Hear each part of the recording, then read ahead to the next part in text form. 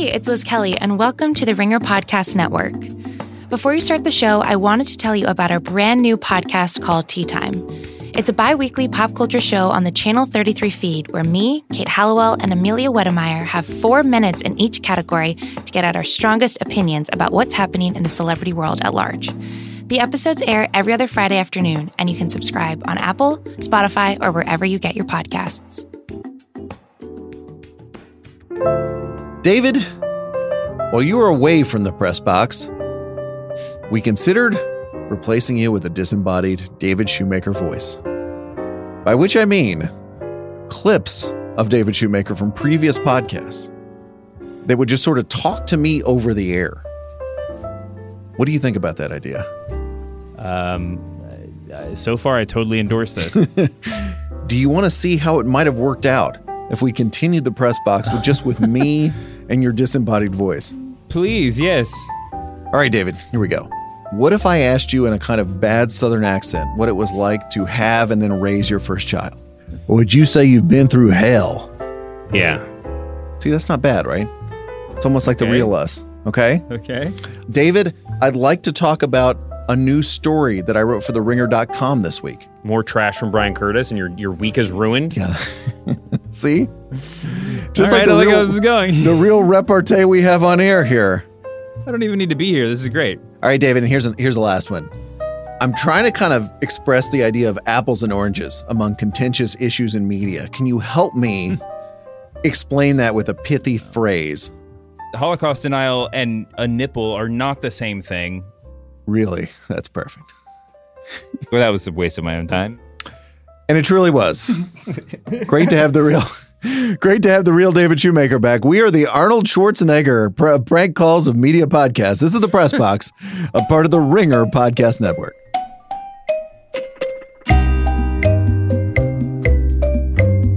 The Press Box is the media podcast. We are not allowed to dismiss BuzzFeed as a supermarket tabloid when the President of the United States has a relationship with an actual supermarket tabloid. We are Brian Curtis and David Shoemaker of The Ringer. Welcome back, David. Hey. We missed you. The show's still here. This is amazing. There is still media news in the universe. You're going to be amazed at that. It didn't just disappear while you were gone. Thanks for keeping things going for a week while I was gone. Oh, well, we're glad to have you back. All right, 3 big topics today. First, we're going to talk about that BuzzFeed scoop, or maybe non-scoop, that shocked the world last week. We explain a high-stakes journalism standoff. Second, one of the great moments in NFL history was a Rams cornerback running into a Saints wide receiver and the refs missing the obvious pass interference call. We talk about it being a referee inside the NFL panopticon. And finally, supremely loved editor Adam Moss says farewell to New York Magazine. We talk about his career and the rapidly diminishing figure that is the swashbuckling magazine editor, plus our weekly notebook dump, and of course, the overworked Twitter joke of the week. But David, should we start with BuzzFeed? Yes. It's the biggest story. It is the most difficult story I think we'll talk about this week because it's kind of in a holding pattern. Yeah. To review, Thursday night, BuzzFeed reported that President Donald Trump directed his longtime attorney, Michael Cohen, to lie to Congress about negotiations to build a Trump Tower in Moscow, and that Michael Cohen told special counsel, Robert Mueller about this. The next morning, I read a tweet by New York Times columnist Charles M. Blow that stuck with me. Blow wrote that there are only 2 outcomes of the BuzzFeed story, and I'm quoting here. 1, if it's true, the legal moral question of Trump's impeachment is a settled question. Now the only hurdle is procedural. And number 2, if it's not true, BuzzFeed may not survive this. Well, we got to experience both 1 and 2 because on Friday morning, various newspapers and CNN tried to match BuzzFeed's story, which in journalism terms means they tried to confirm it. They couldn't. And then on Friday evening, the special counsel's office, which never says anything publicly about anything, issued a statement saying BuzzFeed's description of the specific statements to the special counsel's office and the characterization of documents and testimony obtained by this office regarding Michael Cohen's congressional testimony are not accurate. That's from Peter Carr, a spokesman for Robert Mueller. So, David, we are in standoff territory now. Journalism standoff territory. Jason Leopold and Anthony Cormier and BuzzFeed editor Ben Smith are having their Ben Bradley, Woodward, and Bernstein moment. We stand by our story. Mm-hmm. The special counsel's office has gone back to not saying anything. and we don't quite know who's right.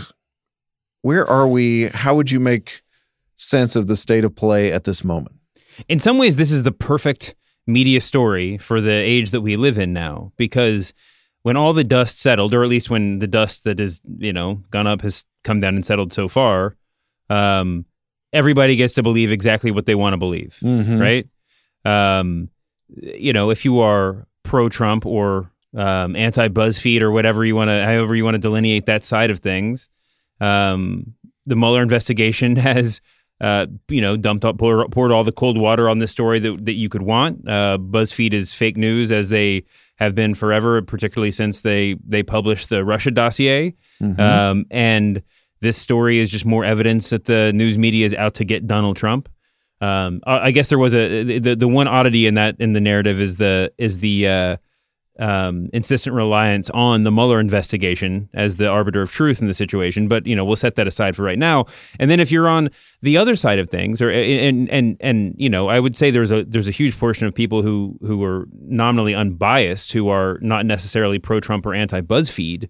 And you see this all over the news media. If you watch CNN or MSNBC, you'll see people who, you'll see a segment about whether or not BuzzFeed, about the problems with the BuzzFeed story, bookended by segments that sort of take its content credulously, right? I mean, that assume that are conducting interviews under the assumption that there is some level of merit to the story that was reported. And I think that weirdly, that Charles, as perfectly, as concise and perfect as that Charles M. Blow tweet was, it seems like we're sort of settling into a middle ground where, presumably there'll be further information to come at some point. But in the meantime, you just sort of, BuzzFeed is able to say, listen, the Mueller team didn't say specifically what they took objection to, and we're going to stand by our reporting, and everybody else is just sort of left to make up their own mind.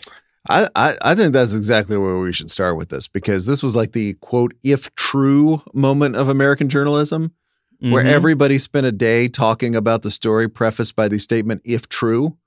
Yes. Yet the weird part was CNN, the New York Times, Washington Post could not match the story. Right. So they're either left with not talking about what everybody is talking about, or talking about it and potentially lending credence to a story that may not turn out to be true, which is just such a weird position to be in. And I think Ben Smith, in all of his various, he is the BuzzFeed editor, has in all his various appearances has said, these guys have broken lots of stuff. They deserve to get the benefit of the doubt, or at least deserve, to have a lack of skepticism here. But it was after this wheel turned on Friday night and the special counsel's office came out and denied at least some of the story. It was such a weird position to be in, to have that kind of hedged way of reality. But I guess in a way, what you're saying is that does actually make it the perfect Trump story too, right? Because it's this dire, absolutely dire scenario that the president of the United States told his personal attorney to lie to Congress, instructed him. But we are not quite sure if that is the case yet. Right. Or absolutely sure. Yeah, I think that there's, I think that when you look at the way that, the reactions have rolled in, there is a very sort of, everything in the Trump era is sort of meta, the way that he interacts with the media, and I think that this reflects that as well. I think that it was accepted at face value. Honestly, the BuzzFeed News hasn't given us, many reasons to not trust their reporting, in this genre. So I understand why, but also just that, this is compared to the things that we know or that we have great confidence to believe are true about Trump and about, the Mueller investigation. This did not seem unlikely. Right? I mean, this didn't see it. No. It was. I don't know how to phrase this without saying without sounding like overly partisan. But I don't know that it's necessarily just go for it. I think I don't know that it's necessarily an insult to the president to say, if he did not tell Cohen what to say in front of Congress, it was only because it was only incidental, right? I mean, I'd find it hard to believe he didn't give him some sort of coaching, and unless they just hadn't seen each other for some great long period of time, which might be the case. I don't know. I mean, I think that it's going to be. It's going to be interesting to sort of see what comes out of this. Now, there have been some theories floated about how the story, about what where the story was actually sourced from, and I'm not sure how much of that really matters right now. I mean, what is your take on the sourcing and the veracity, and then also, I guess, we should talk about the fact that it's not just that other major outlets weren't able to back this up, but there was, Ronan Farrow was out there early on saying, implying that he actually got the same tip, but he couldn't get the corroboration or whatever else. Yeah, he put it that he didn't run it, right? That was the tweet to me, even more than the special counsel's office, was Ronan Farrow saying, I didn't run. I was in that zone, but I didn't run this. Yeah, well, that could have been as simple as I had one source but not two. He seemed to whatever. He seemed to write it that somebody was warning, somebody that he put enough credence in was warning him off of it, or was saying this is don't go there. Now there is nothing less trustworthy than a journalist who didn't get a scoop, right? That's and shitting all over someone else's reporting after the fact, or in Ronan's case, politely disputing it.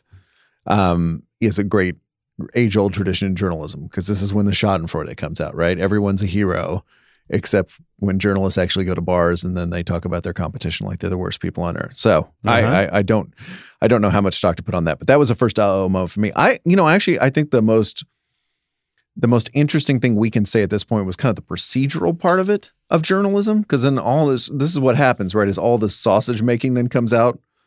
So one thing that came out was this email that Jason Leopold, one of the reporters, sent to Peter Carr, who is the spokesman for the special counsel, on Thursday afternoon, right? This is a couple hours before the story runs. He says, Peter, hope all is well. Anthony and I have a story coming stating that Michael Cohen was directed by President Trump to lie to Congress about his negotiations related to the Trump-Moscow project. Assume no comment from you, but just wanted to check back. Anthony Cormier and then Ben Smith were on CNN's Reliable Sources with Brian Stelter, and this is what they said about that email. Mr. Carr is a lovely spokesperson. We know him. We've dealt with him in the past on numerous occasions. It has never been my experience to get any kind of signal, wave off, go ahead from the special counsel's office through that spokesperson. This is not the first time we've dealt with him. It's not. It certainly probably will not be the last. But then you should realize he's speaking as one of the reporters who's broken. Yeah.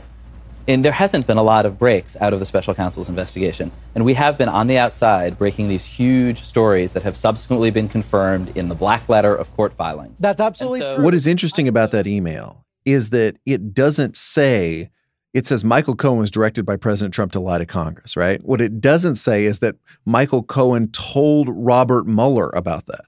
And these specific things that are going to be reported in this BuzzFeed article, right, is that Michael Cohen told Robert Mueller about that, and that Robert Mueller got corroboration of that story through various documents, an interview with Cohen, et cetera, right?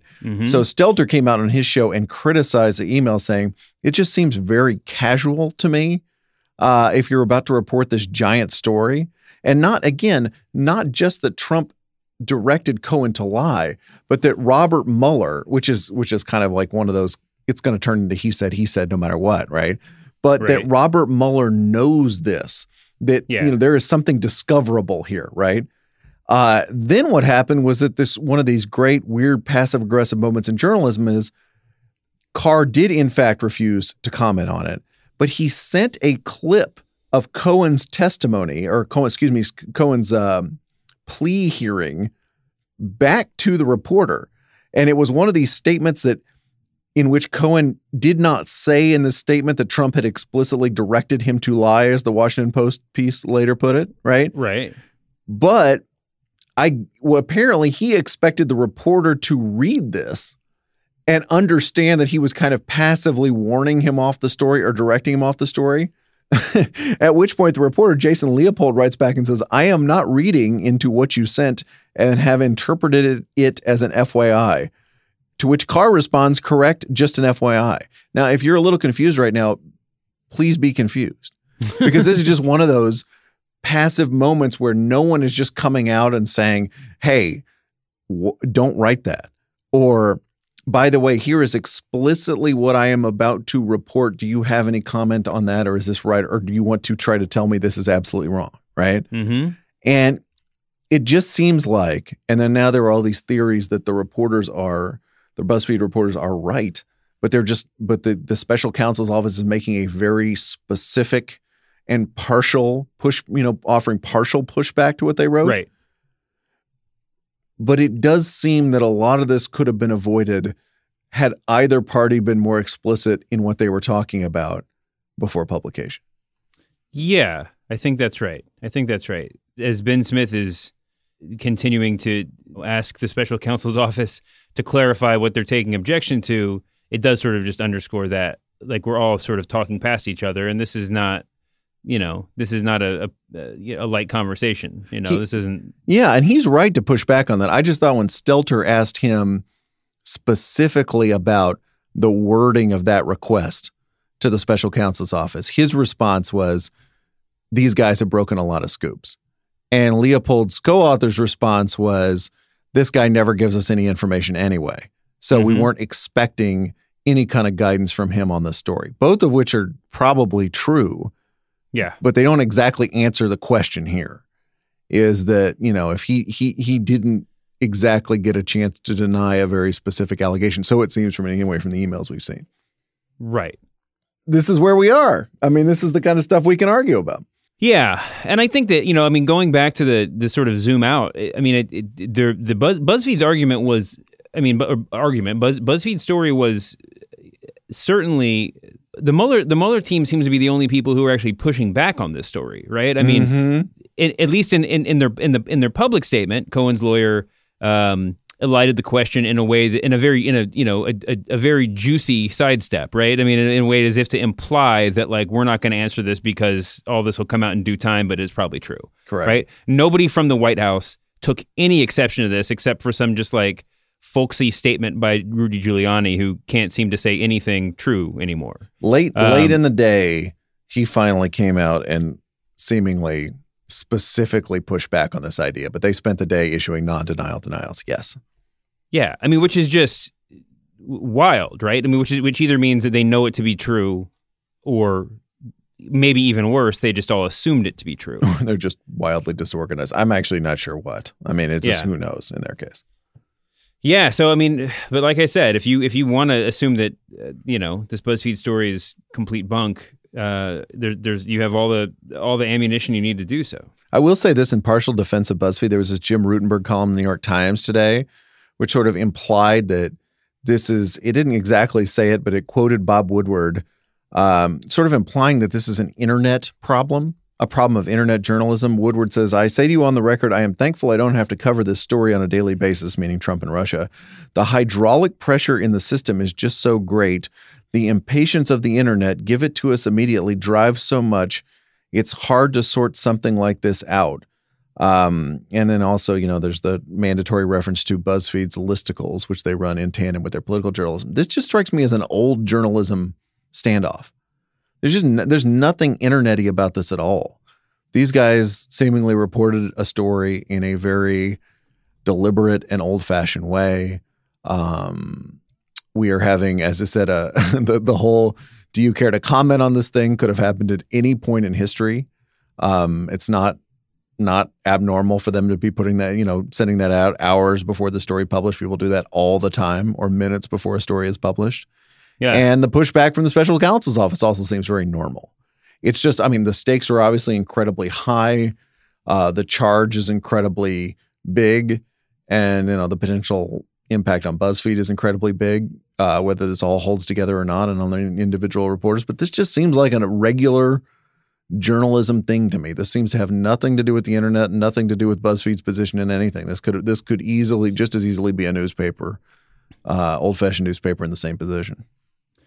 Yeah, I think that's true. I think that, I mean, it's funny that the joke about listicles was also the Saturday Night Live take from Weekend Update. I mean, that it's an obvious joke to make, and I think that, you know, as two people who work for an online magazine, it's easy to be sympathetic to BuzzFeed's journalistic cause, right? I mean, it's, you know, I remember you in the various places you've worked in the past, trying, you know, having moments where you had to insist upon the legitimacy of whatever outlet you were writing for to whoever you were trying to get an interview with. You know, I mean, it hasn't always been an easy case, and especially for someone like BuzzFeed who made their name. It's not just explaining what the website is; it's explaining that it's explicitly not what you think the website is. You know, insisting on the legitimacy is usually just in the email. You say, a reporter with the Ringer, comma, a sports website in Los Angeles. Yeah, but it's, I mean, you know, for BuzzFeed, that is sort of that perception is sort of baked in, you know, and so you have to work. I mean, I'm not saying they didn't, but you do have to kind of like bear in mind that you're going to have to work doubly hard, you know, to make sure that you get everything right. You know, because people will be dismissive immediately if there's any implication that you're less than correct. Right. They just go to the old BuzzFeed jokes. By the way, can we confer a special award on Jeffrey Toobin? We talked about people maybe jumping the gun to say, impeach Trump, it's over the Trump presidency. You know, if true, the Trump presidency is toast kind of thing. Can we give a special award to Jeffrey Toobin? And this is the actual Jeffrey Toobin to people who listen to last week's pod, not the guy on CNN who kind of looks like Jeffrey Toobin, but is also on the air all the time. You know what I'm talking about, David. Anyways, Jeffrey Toobin goes on CNN Friday after the special counsel's statement, and he says this. I just think this is a bad day for us. And you know, there's no, I mean, I don't know, Ryan, you seem to disagree a little bit. But I just think, you know, it reinforces every bad stereotype about the news media. Can we just wait a little bit on that? Can we just wait until if and when the story is false to bail on a fellow journalist? He doesn't know that this is wrong. Yeah. I mean, you got government pushback and this is a bad day for journalism? Really? I mean, that just feels that felt awfully soon to make a big statement. We've cataloged a bunch of his CNN statements on here, but that felt like jumping out of the window pretty fast. Yeah, I mean, certainly if you took it to him in the abstract, he would disagree with the notion that like you need to preemptively make sure that none of the subjects that you discuss in your piece are going to take exception or publicly take exception to the piece after publication, or else you should just never publish it. Yeah, right. I mean, that's happened to him all the time, surely, in his career. Absolutely, yeah. I don't know. By the way, I also loved all the people who went to Twitter or elsewhere to remind us that there had been pushback to Woodward and Bernstein's scoop about Hugh Sloan, testimony of the grand jury during Watergate. Yeah, we all saw All the President's Men. So we've all seen that. So that's like one of those like Shakespeare or de Tocqueville. You don't need it quoted anymore. We're all good. We got it. So thank you for citing everyone's favorite journalism movie and book. We know those references. Thank you very much. No need for the reminder. All right, David, it's time for the Overworked Twitter joke of the week, where we celebrate a gag that was so obvious that all of media Twitter made it at exactly the same time. I got a ton during yesterday's incredibly exciting conference championship game. One about Tony Romo's predictive powers. If Tony Romo ever tells you tomorrow is your last day on Earth, you best get your affairs in order. Our pal Isaac Chip sent that along. Another one that had a good run. What if they tie? This was in overtime, I guess, the second game. Joey Canaday sends that in, says that was probably a 2-minute overworked joke on Twitter.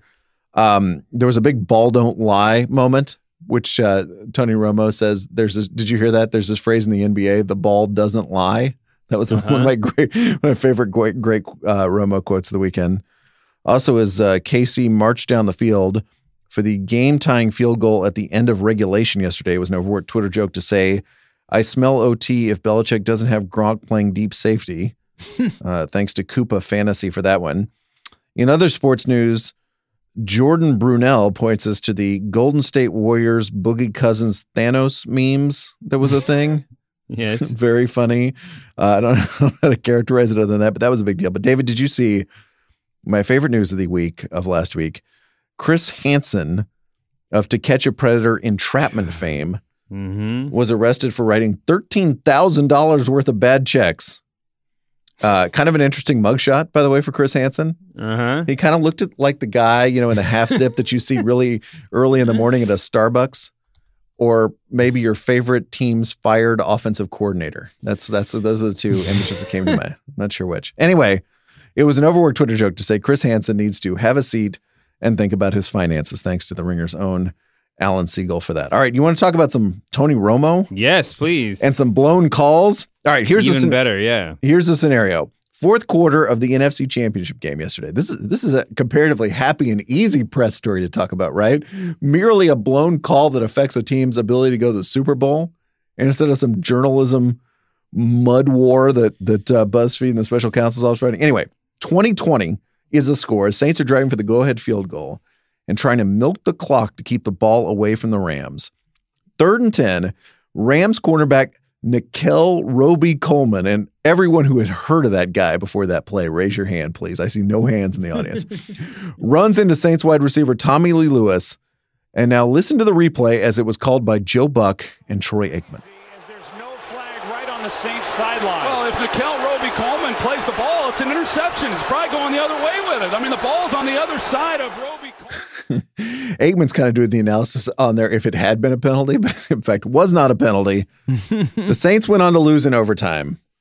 I think there's a blown call story here, which is getting a great workout on sports radio, but there's also kind of a this is the media age we live in story here. Between that and the incredible slow-mo of the ball maybe or maybe not touching Julian Edelman's thumb. Oh, yeah. On that punt return. Yeah. I just feel, here's my sort of semi-hot take. The refs haven't gotten bad. TV has just gotten good. And instant replay has gotten incredibly good. And Twitter has gotten really good at getting angry people all together at the same time. Yes. So when it feels like refereeing is just hit this nadir in the NFL, I'm not sure that that's true. And I'm not really sure that's based on anything other than just we have a better vehicle to see the refs screwing up and a better vehicle to all get mad together. What do you think? Yeah, I think that's true. I don't know. I mean, certainly you could make that a more broad argument, right? I mean, the internet has just given us a place to complain together. Yes. And to sort of make it feel like we're all part of the confirmation bias of like being in a chat room with 30 people who agree something is terrible is, I mean, it's easy to make yourself feel like the entire world has gone insane, right? I mean, if you just have your same grievances reinforced over and over again. But in this case, I think, we had these two instances, I think, were neat sort of parallels, because I think that the Edelman call was actually like, and this is more about the technology. I mean, more about about the referees, the refereeing technology, the instant replay, than about the Twitter reaction. But the Edelman call was like the great vindication, I feel like, of all of this instant replay nonsense we've been living through for a decade or however long it's been. Because that, with the benefit of slow motion cameras at multiple angles, we were able to see that this, like, the ball that came within a millimeter of his arm did not in fact touch him. And then, the Saints, the blown call in the Saints game, I think goes to exactly what you were saying. I mean, just like a really obvious call, that was missed, a really obvious miscall. It's not just the problem. It's not just the error in the referee's judgment. It's an error in the refereeing system that they couldn't review that, right? I mean, that they said the ball was tipped. Who knows when that decision was made, and that's why it wasn't called. But also because it was a helmet-to-helmet hit, and we've been conditioned for the past 5 years or longer to see that as one of the great evils of the sport. Totally. And so, yeah, I just think it was a perfect storm of just sort of madness on that call. And there's very few times. I mean, there's you often hear about the referees sort of, not wanting to make any call in the closing moments of a game that's going to affect the outcome. You just kind of got to let them play. This was the proof where that's. I mean, the instance where that was exactly the opposite of what you need to do, because the absence of a call literally changed the outcome of the game. And It's not that frequent that as many blown calls, as long as refereeing has been bad, you're right, it has been, or been in the same place that it's in now. And as many blown calls as we've seen in our lifetimes, it's a special moment when a blown call actually prevents a team from going to the Super Bowl. It's pretty spectacular. No question. And that's the kind of thing that makes, and it shouldn't happen. It shouldn't happen then. And it's the kind of thing that makes change. I just wonder if it's just, if the whole thing is like, I mean, you could look at that Edelman play, and if we're convinced it didn't touch his thumb, and I don't think it did, that the miracle of replay and the miracle of the system worked perfectly, right? Yeah. Because that would have been impossible to overturn in the old days. And it would have just been so hard. I think there would have been a riot if it had been overturned in the old days, right? I mean, it was just right. It was so. I mean, it seemed on the first through fifth watches, it seemed so clear that it brushed up against him, right? I mean, there's no way without slow motion that you would even have that any referee, regardless of his level of conviction, would have had the balls to overturn it. It just wouldn't have happened. Yeah, I just think it's so fun because I've heard that this year, including from immediate family, that the referees have never been worse in the NFL than they have this year. And when you make spectacular mistakes, that happens, and that you leave yourself vulnerable to that. But I just wonder if that's true. And I just wonder. I don't know what that's based on, and I just sort of wonder if that's not one of these things that we just say because it's because again, it's just so easy to know if the referees are bad. By the way, can I tell you how much I love this? The reporters got a pool interview with Bill Vinovich, who was the head referee last night. Right. It lasted 3 questions. Jason and Gay last week in your absence, David, and I talked about a little bit about one of our favorite subjects, which is how sports writing and political writing are alike. Yes. Amy Just of the New Orleans Times-Picayune asks, what was the reason there was no penalty flag on the play? And Bill Vinovich, the referee, says it was a judgment call by the covering official. I personally have not seen the play. That was the moment that political writing and sports writing came together. Because how many times have we heard Mitch McConnell or Paul Ryan say, I'd love to comment. I just unfortunately have not seen Trump's tweet. I just couldn't possibly offer a comment because I have not seen what the president said. Here is the person saying, I didn't see the play. You were on the field. This is the biggest story in sports. And also I saw Robert Klemko, I think our very own Kevin Clark also suggested this. Could the reporter not pull out her phone and just show him the play right there? Yeah. I mean, we're talking about the miracles of technology, right? Yeah. Can't we just call the bluff on that and be like, here is the play. I would like to show you the play right now, and you can tell me about that. Yeah. Well, if you take him at his word, just like with Paul Ryan reacting, not with non-reactions to Trump tweets, then you have to believe in this reality in which Paul Ryan has rushed out of his office as someone was showing him the tweet so he could get in front of a camera before he had to read it, right? And in this situation, it's a similar thing, or at least, or the whoever was running PR that night was like, are there any referees who have not seen the play because you're the one we'd like to send out in front of the media right now? Totally. And at that point, if you're interviewing this guy, yeah, you could whip out your phone and show him, or you could just be like, well, I feel sorry for this dude who's clearly been just put in front of the firing squad, despite the fact that he hasn't actually seen specifically because he hasn't seen the play. I guess I don't know.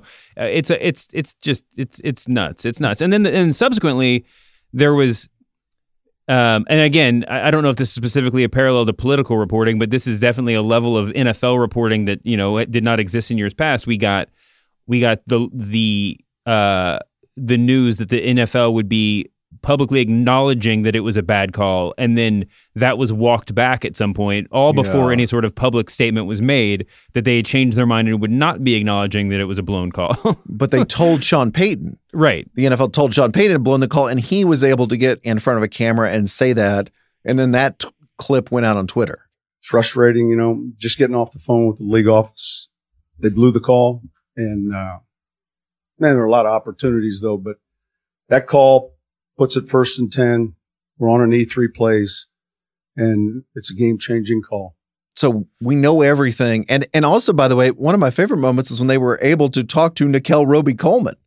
Yeah. And he said, yeah, that was PI. Like the pass interference. Like he was all in. The other, by the way, incredible meta media moment of this, Peter King in his column on NBC this morning says that Al Riveron, who is the guy who's the head of the officials, he got emails saying that the NFL might dump him that this is it. Like after the whole year and after this particular call, he may lose his job. And one of Peter King's suggestions was that the NFL go get Dean Blandino, the former head of officials from Fox, to come back and be the new head ref. So think of how this works.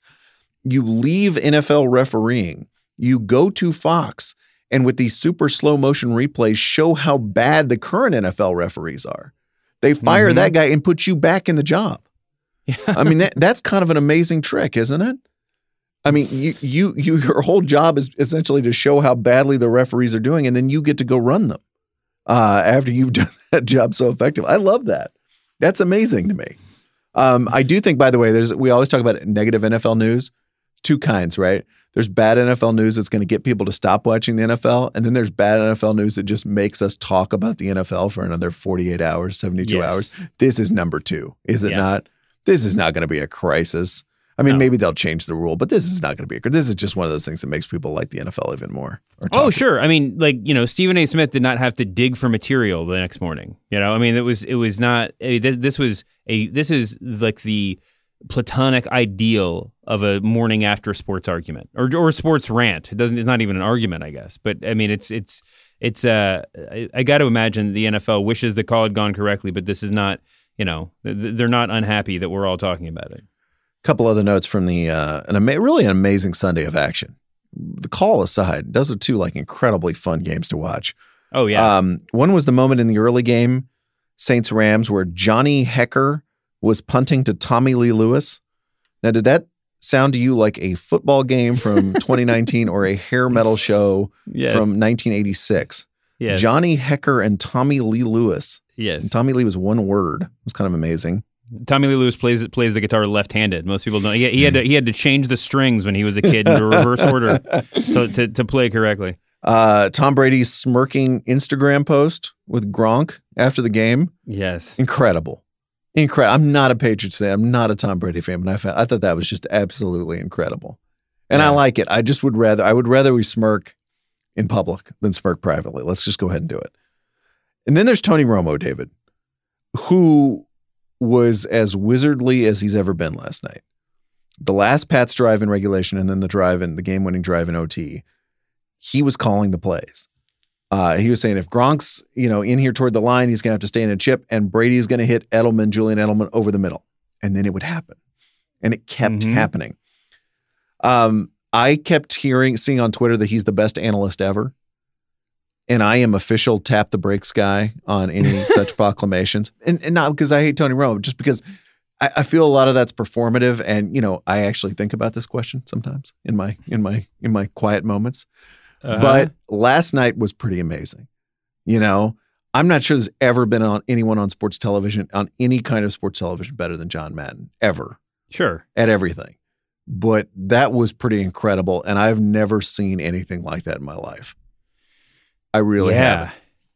Yeah. It felt a little bit like I could see Tom Brady and Tony Romo sort of mirroring each other a little bit during the game. They both sort of seemed to have a lull during the second half of the season, but they were just saving it for the playoffs, I guess. I mean, Tony Romo, and we've talked about Tony Romo before, in the just because his he came out, he started his announcing career.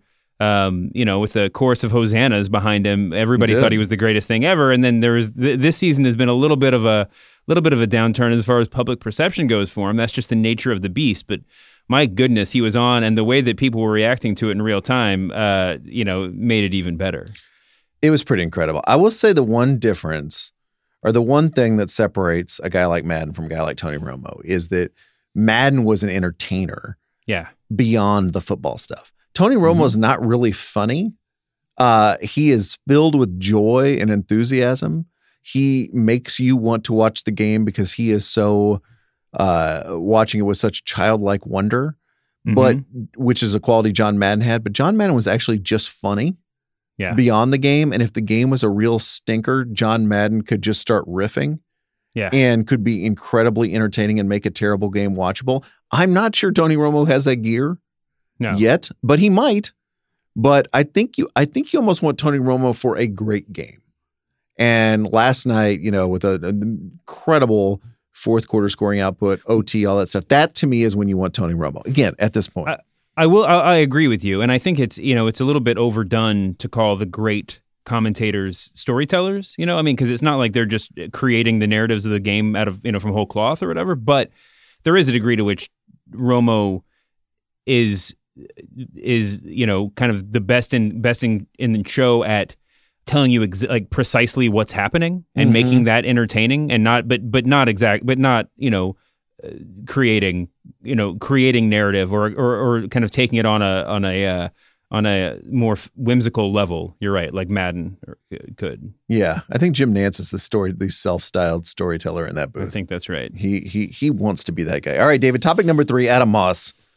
On Wednesday, the New York Times' Michael Grinbaum reported that Moss, the 61-year-old editor of New York Magazine, is stepping down after 15 years at the helm. His run at New York was notable for lots and lots of journalism awards, covers of Elliot Spitzer and Bernie Madoff and Bill Cosby's victims, covers that are, by the way, way better than the New Yorker's topical covers. Someone should say that. We should just say that, right? Oh, yeah. Much better. He left, he told his staff in a note, because magazine editors ought to have term limits.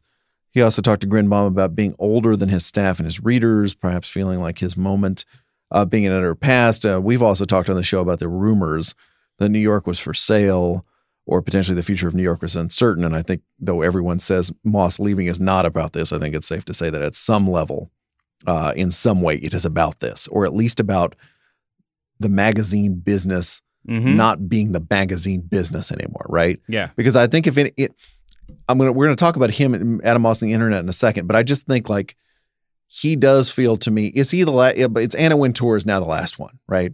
That feels fully of that era of the swashbuckling, big time magazine editor type, who's walking the earth, right? I mean, who else? No offense to Jake Silverstein or anybody else out there who are really, really good magazine editors, but who comes from that 90s era when that was such a huge job. And when those people had such, outsized power and influence. Is there anybody else on the earth, again, outside of Wintour, who really is of that group? I mean, outside of Wintour and Bill Simmons, I think is what you meant to say. You're talking about print magazines. Okay, here. Just print. Sorry. I just wanted to make that clear. All of our bosses. There's in the pantheon, as it were. Yeah, no, there's nobody else. I mean, and I think it's just a product of the age. It's not. It would be. I mean, listen. I come from the world of book publishing, and the same thing happened about a decade or two earlier in that world.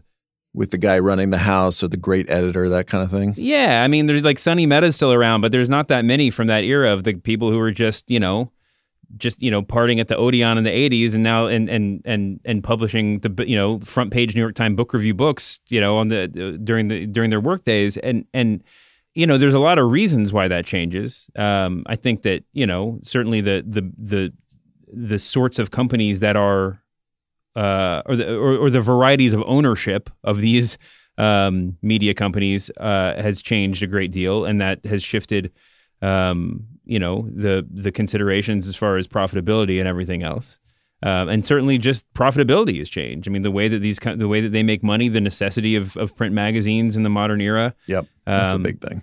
Obviously, there's a we talked about this before, but there's the brass tacks part of it, which is all of these great editors who who have been around forever are making incredible salaries based on their, greatest moment of sales and acclaim, and presumably have been getting like significant raises in the intervening period, even as sales trend downward. But then, there's also just where it's a different era now, and Mike, if Greg and Carter came along today, he would probably be, hosting a variety show on HBO or something before he. It's like he'd be Andy Cohen or something like that. Yeah, I mean, he would listen. I mean, they were. I don't think that he wouldn't find his final calling behind a desk, in the Condé Nast building. No. And by the way, I want nowhere implicit in my argument is they don't make them like they used to. I'm not saying that. I'm just saying a period of time has passed or is passing from this earth. I don't. It's not a bad thing. It's just it's just different and it's cool. No, And it was a cool period of American life, by the way. And oh God, yes. I mean, that's what, I mean, you and I and so many of our peers came to New York with that Bright Lights, Big City sort of era in our minds. And look what happened. Times immediately were changing. I do want to touch on the notion, I mean, specifically the idea of New York Magazine kind of being up for sale. That wasn't mentioned a lot, or at least it was pushed way down into the reports about Adam Moss leaving. But the fact that it wasn't contradicted more directly, I think, kind of tells you all you need to know. I mean, it said that he announced that he was departing in September, and the first stories about New York Magazine potentially being for sale were early August. So, if that had been a germ of in his head that he might be ready to move on to something else, that must have been a huge contributing factor to his decision. I think so. I mean, without knowing, it seems like this is the time. If not, you would stick around specifically because of that, right? I mean, you would say, well, I'm going to see us through, or whatever. I mean, there's, and without addressing it at all directly, I think that, to me, like I said, tells you what you need to know. Amazing things about Adam Moss to me, or interesting things to me. One is, a lot of these other guys, you mentioned Graydon Carter, Anna Wintour, Tina Brown, they're almost larger than life, right? Personality-wise, aura-wise. His aura was almost smaller than life. It was like, he was not a off-the-wall personality. You cannot imagine him hosting a talk show on HBO if he'd been born in a different period in his life. Sure. It was like he poured all of his personality into the book itself instead of carrying on as this Rankin-Tour. I interviewed with him for a job one time, and I remember somebody warned me and said, it's going to be like one of those Socratic seminars like you do in a college philosophy class. Right. And indeed it was. I had drawn up this list of story ideas, and he said, and I mentioned one of them. He said, that's interesting. Now, who would write that story? And I offered some names. And why would you pick that person to write that story? And I mentioned why I picked that person. He said, now, what would the discovery be in that story? And why would that be interesting? And it was just pulling out of me. He did not tell tales about, editing Michael Lewis at the New York Times Magazine. He wasn't sloughing off stories. He wasn't trying to impress me at all. He was just yanking the idea bodily out of me. It was almost like a horror movie, but in a good way. It was just, he was pulling it out. And, I think that was, people who worked for him talked about that a lot. I think he could drive editors and writers nuts by insisting on lots of late in the game changes and edits and striving for a kind of perfection. Yeah. But that was him. And that to me is like, it's amazing. And he's, talked about in this New York Times piece, like his hobby was the magazine. Like that was his lot. That was he woke up thinking about it. He went to bed thinking about it. That's what he liked to do. But it's funny. He was just very, very, very different personality type than a lot of the people we talk about in that role. Mm-hmm. The other thing I drove up, we've been hearing a lot about coaching trees, like in the NFL, the Andy Reid coaching tree and the Bill Belichick coaching tree. Would you like the Adam Moss coaching tree? Yes, please. I sent a few emails. Here's the list. These are people who worked for Moss and then went on to edit something or edit part of something. Are you ready? David Haskell, new editor of New York Magazine, obviously. Hugo Lindgren, Times Magazine. Lauren Kern over at Apple News. Megan Lieberman, formerly of Yahoo News. Gilbert Cruz, our pal, Vulture alum, now an arts editor at the New York Times. Dan Kois over at Slate. David Marchesi, New York Times Magazine interviewer. John Homans, Ariel Kaminer. Amanda Dobbins, our very own. Wow. Some of the deepest cuts I got. James Ledbetter, who worked with Moss at 7 Days and then went on to run Reuters.com. By the way, and also Jonathan Van Meter from 7 Days. That's almost too auteur for me, and I'm interested in this stuff. That's like when you meet a Robert Altman fan and they say, have you seen Secret Honor? Have you seen Health? And you say, no, I haven't. And I have not read 7 Days, so I'm sorry. But anyway, that's that. I also think, and we've said this on this podcast before, but he is the only guy from that, pantheon of magazine editors, to me, who really took the DNA of a magazine and translated it to the web. Yeah. Graydon Carter didn't do that. Tina Brown didn't do that. Anna Wintour hasn't done that in the way that he did. which is to make a great magazine into a great website. Mm-hmm. And that's amazing to me. And that was his kind of, final act and kind of final bit of magic was to do that. And it's not easy. No. But he really did. No, I mean, I think that, well, two things. One, I mean, to do more, armchair psychoanalyzing, you have to imagine that that New York Magazine's move to the paywall had to be just crushing for someone who achieved that, who almost solely achieved that, right? I mean, that you would create a website, you would be able to turn a print magazine into an incredibly vital website, and then to have that sort of quarantined off all of a sudden. I mean, that seems to be totally, to just kind of tear down everything that you've built up. But I think that there's also the fact that as much as they were publishing online, as much kind of important stuff they were publishing online, and then there was also the stuff that they were publishing sort of simultaneously or in conjunction with the print magazine. It always felt comfortable on a web page, as comfortable as it did on a printed page, which is not a small thing. And that the success of the website never seemed to hurt the print magazine. I mean, they did go to go from a weekly magazine to biweekly in 2014, I believe.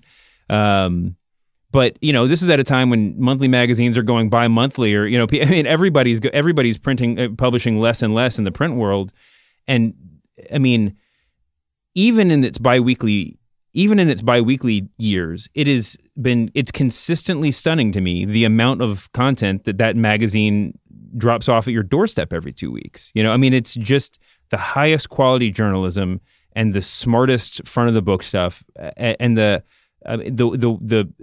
consistency and the identity of the magazine, I think, is really, I mean, really the great. I mean, obviously to Moss's never-ending credit. Here.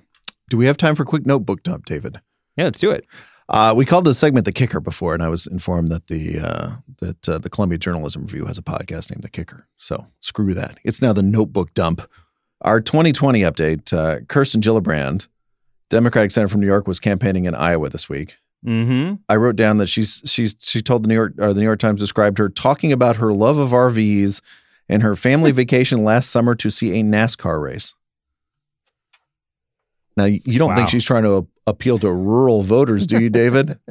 Somebody tweeted at me and said, now you pick NASCAR when it's sort of like, lost all its luster. Now you pick NASCAR? Yeah. Yeah. Wow. I don't know that NASCAR is the place I would go with that. But anyway, I do like the hierarchy of where you get to announce. Gillibrand got Colbert. That was big. That was unusual, right? Mm-hmm. Tulsi Gabbard got a Van Jones show on CNN that I had never heard of. I just didn't know. Listen, that's on you if we're not watching Van Jones. I know. I like Van Jones. I just didn't know he had a show. I didn't know. In other 2020 news, I saw this tweet from New York Magazine's Josh Barrow, as it were. My main wish for presidential debates, and by the way, I will remind you that presidential debates are starting this summer with the Democrats. Sheesh, I know. It's already here. My main wish for presidential debates is no live audience. The audience disrupts, the candidates pander to it. It eats time and makes the debates less substantive and serious. That's his thing. What do we think about a debate without an audience? I mean, I find it kind of hard to fathom that any network whoever is going to be hosting the debates would have the guts to actually dramatically change format, diverge from the expected format. But I think I don't disagree with anything that he says. I mean, what's the point of an audience at a debate? What's the best case scenario? People get to watch the debate in person. I mean, I guess without a debate, it does have a little bit of a exclusionary feel, right? I mean, it doesn't change who's debating up on stage, but performing to a live audience does have a degree of difficulty. It's not that they don't go out and give speeches all the time, but to a potentially adversarial audience is something to contend with, I guess. Like people you're at a comedy club or something. Yeah, people are exactly. heckling you. You got to be willing to get heckled, man. If there's no audience, I feel it'll be like those local political debates you sometimes catch on C-SPAN. Where Yes. it's like, it's in this kind of airless TV affiliate studio. Yeah. I think I would like that. Yeah. Maybe they should just do a very limited audience. Just like some names get drawn out of a hat and it's like there's just like 3 people in the room and the politicians have to really specifically appeal to each person. Just find out things about them. And just You're sort of interviewing them, and then it's like, what can I do for you? Yes, it's more of a one-on-one. It's more of a transactional sort of. This is how we're gonna. Let me appeal to you, average Mike out there. That seems like what Kirsten Gillibrand was trying to do in Iowa. So I think she'd be really good at that. Do you like NASCAR? Do you like RVs? Because I do like NASCAR. I happen to like NASCAR. Yes, I like RVs quite a lot. I've got a Winnebago right in the back. All right, David, that's the press box for this week. Chris Almeida helps us with the research. Jim Cunningham is our producer. David Shoemaker is back, and so am I next week from the Super Bowl, by the way. At least I'll be. Yeah. More hot takes on the media. See you then. See you later, man.